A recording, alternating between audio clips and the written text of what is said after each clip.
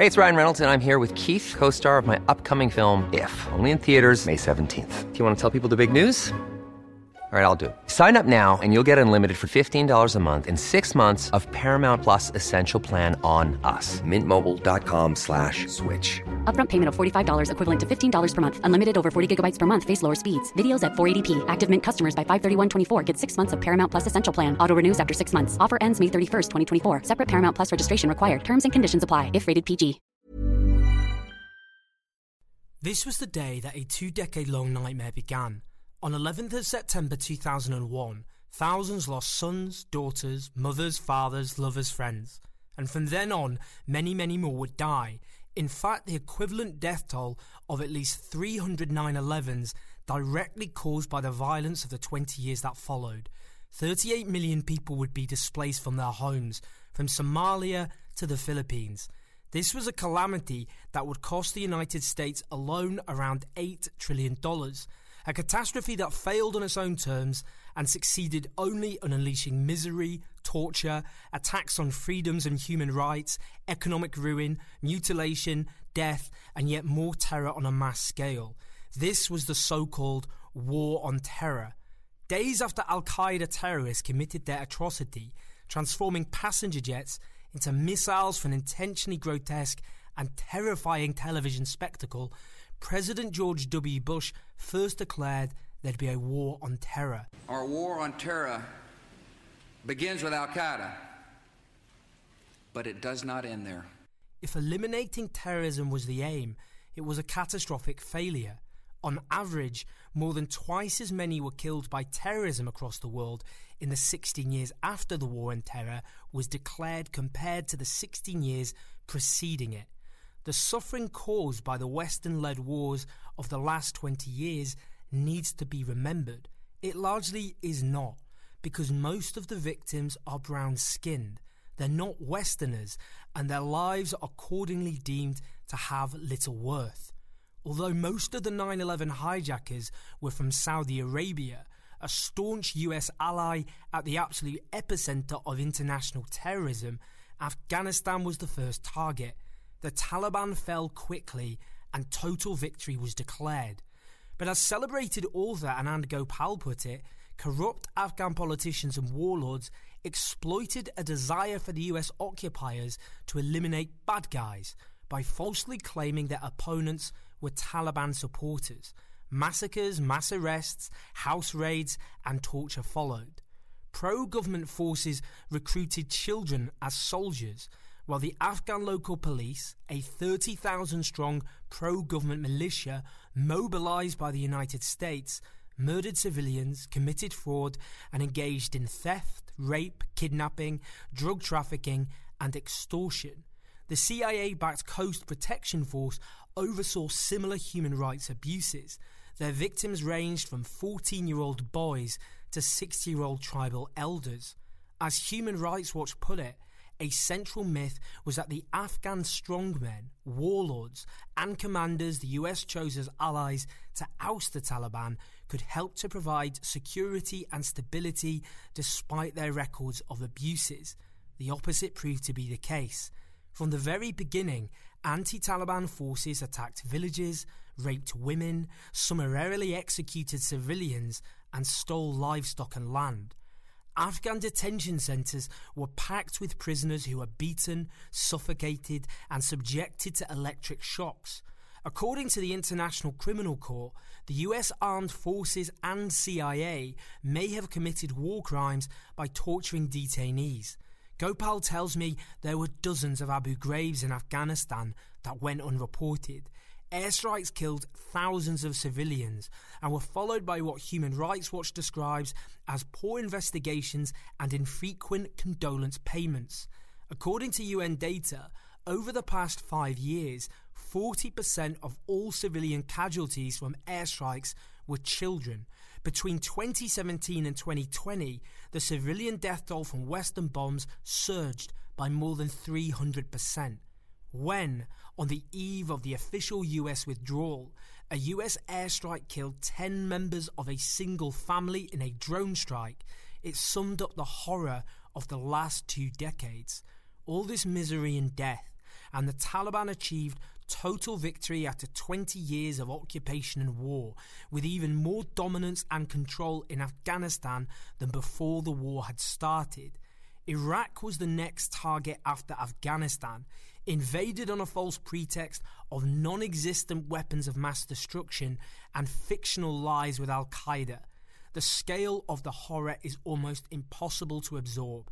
Hundreds of thousands died in the years of bloodshed that followed.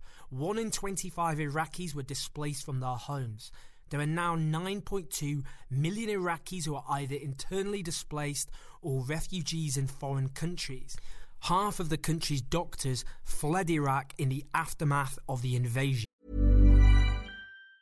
Quality sleep is essential. That's why the Sleep Number Smart Bed is designed for your ever-evolving sleep needs. Need a bed that's firmer or softer on either side? Helps you sleep at a comfortable temperature? Sleep Number Smart Beds let you individualize your comfort, so you sleep better together. J.D. Power ranks Sleep Number number 1 in customer satisfaction with mattresses purchased in-store. And now, save 50% on the Sleep Number Limited Edition Smart Bed for a limited time. For J.D. Power 2023 award information, visit jdpower.com/awards. Only at a Sleep Number store or sleepnumber.com. Hey, it's Ryan Reynolds, and I'm here with Keith, co-star of my upcoming film, If, only in theaters May 17th. Do you want to tell people the big news?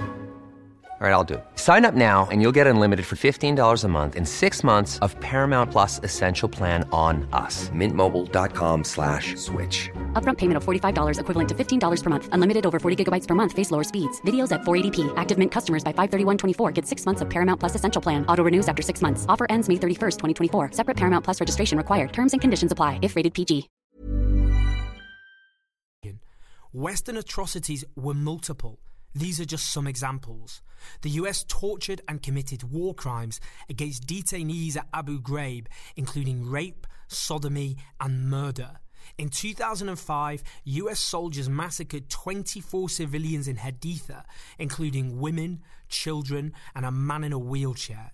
In 2007, US soldiers laughed as they murdered Iraqi civilians in Baghdad from a helicopter. The city of Fallujah was almost entirely destroyed in a conflict which had begun after US forces massacred protesters at the start of the war, while white phosphorus, a chemical weapon which melts flesh to the bone, was deployed. The war unleashed barbaric sectarian violence, in which both Shiite and Sunni Iraqis were slaughtered. Al-Qaeda did not have a presence before the war, but Iraq now became its playground, with car bombs and other terror attacks ravaging the country. It was soon replaced by an even more fanatical terror group, ISIS, which swept across Mosul and much of the north of the country before eventually collapsing, but not after mass death and destruction. With Iraq becoming a de facto client state of traditional Western foe Iran, the US was defeated after incalculable misery. Then there's the drone strikes. In 2010, Barack Obama joked about using drone strikes against the Jonas Brothers if they came near his daughters. But boys don't get any ideas. I have 2 words for you: predator drones. You will never see it coming. It revealed a perverse contempt for human life. In Yemen, Pakistan, Afghanistan and Somalia, hundreds of innocent civilians have been killed by US drone strikes.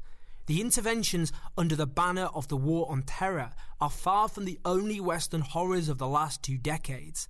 The war in Libya turned the country into a failed state where, as the pro-war Atlantic Council put it, citizens are poorer, in greater peril and experience as much or more political repression in parts of the country compared to Gaddafi's rule. Sub-Saharan migrants are sold at slave markets. According to one UN official, the impact of the violence unleashed by this war had left an incalculable impact on civilians, with around 900,000, around 1 in 8 Libyans, requiring humanitarian assistance. Again, like Iraq, ISIS gained a foothold in the country. In 2019, years after the war began, civilian casualties surged by 131%, with hundreds killed or injured by airstrikes. The West has armed and backed its Saudi ally to the teeth too, as it has obliterated Yemen, reducing it to the world's worst humanitarian crisis. over 100,000 have been killed. Around a third of the airstrikes carried out by the Saudi-led coalition hit civilian targets, like civilian homes, hospitals, schools, weddings, farms, mosques, bridges, and water wells. In one atrocity, dozens of children in a school bus on their way back from a picnic were slaughtered by a US-supplied bomb. Over 20 million Yemenis need food assistance, more than anywhere else on earth, and 80% don't know where their next meal is coming from, while over 3.5 million are internally displaced. According to a study by Brown University, over 929,000 people have died in the post-9/11 wars due to direct war violence, and several times as many due to the reverberating effects of war. In other words, millions of people died. We can never know how many more were injured and traumatized. At least 15,000 Americans died in these horrors, the equivalent of 5 9/11s. Civil liberties and human rights have been attacked and undermined from the West to the global South. Hatred against Muslims has risen. But what is there to show for it in the killing fields of Iraq and Afghanistan?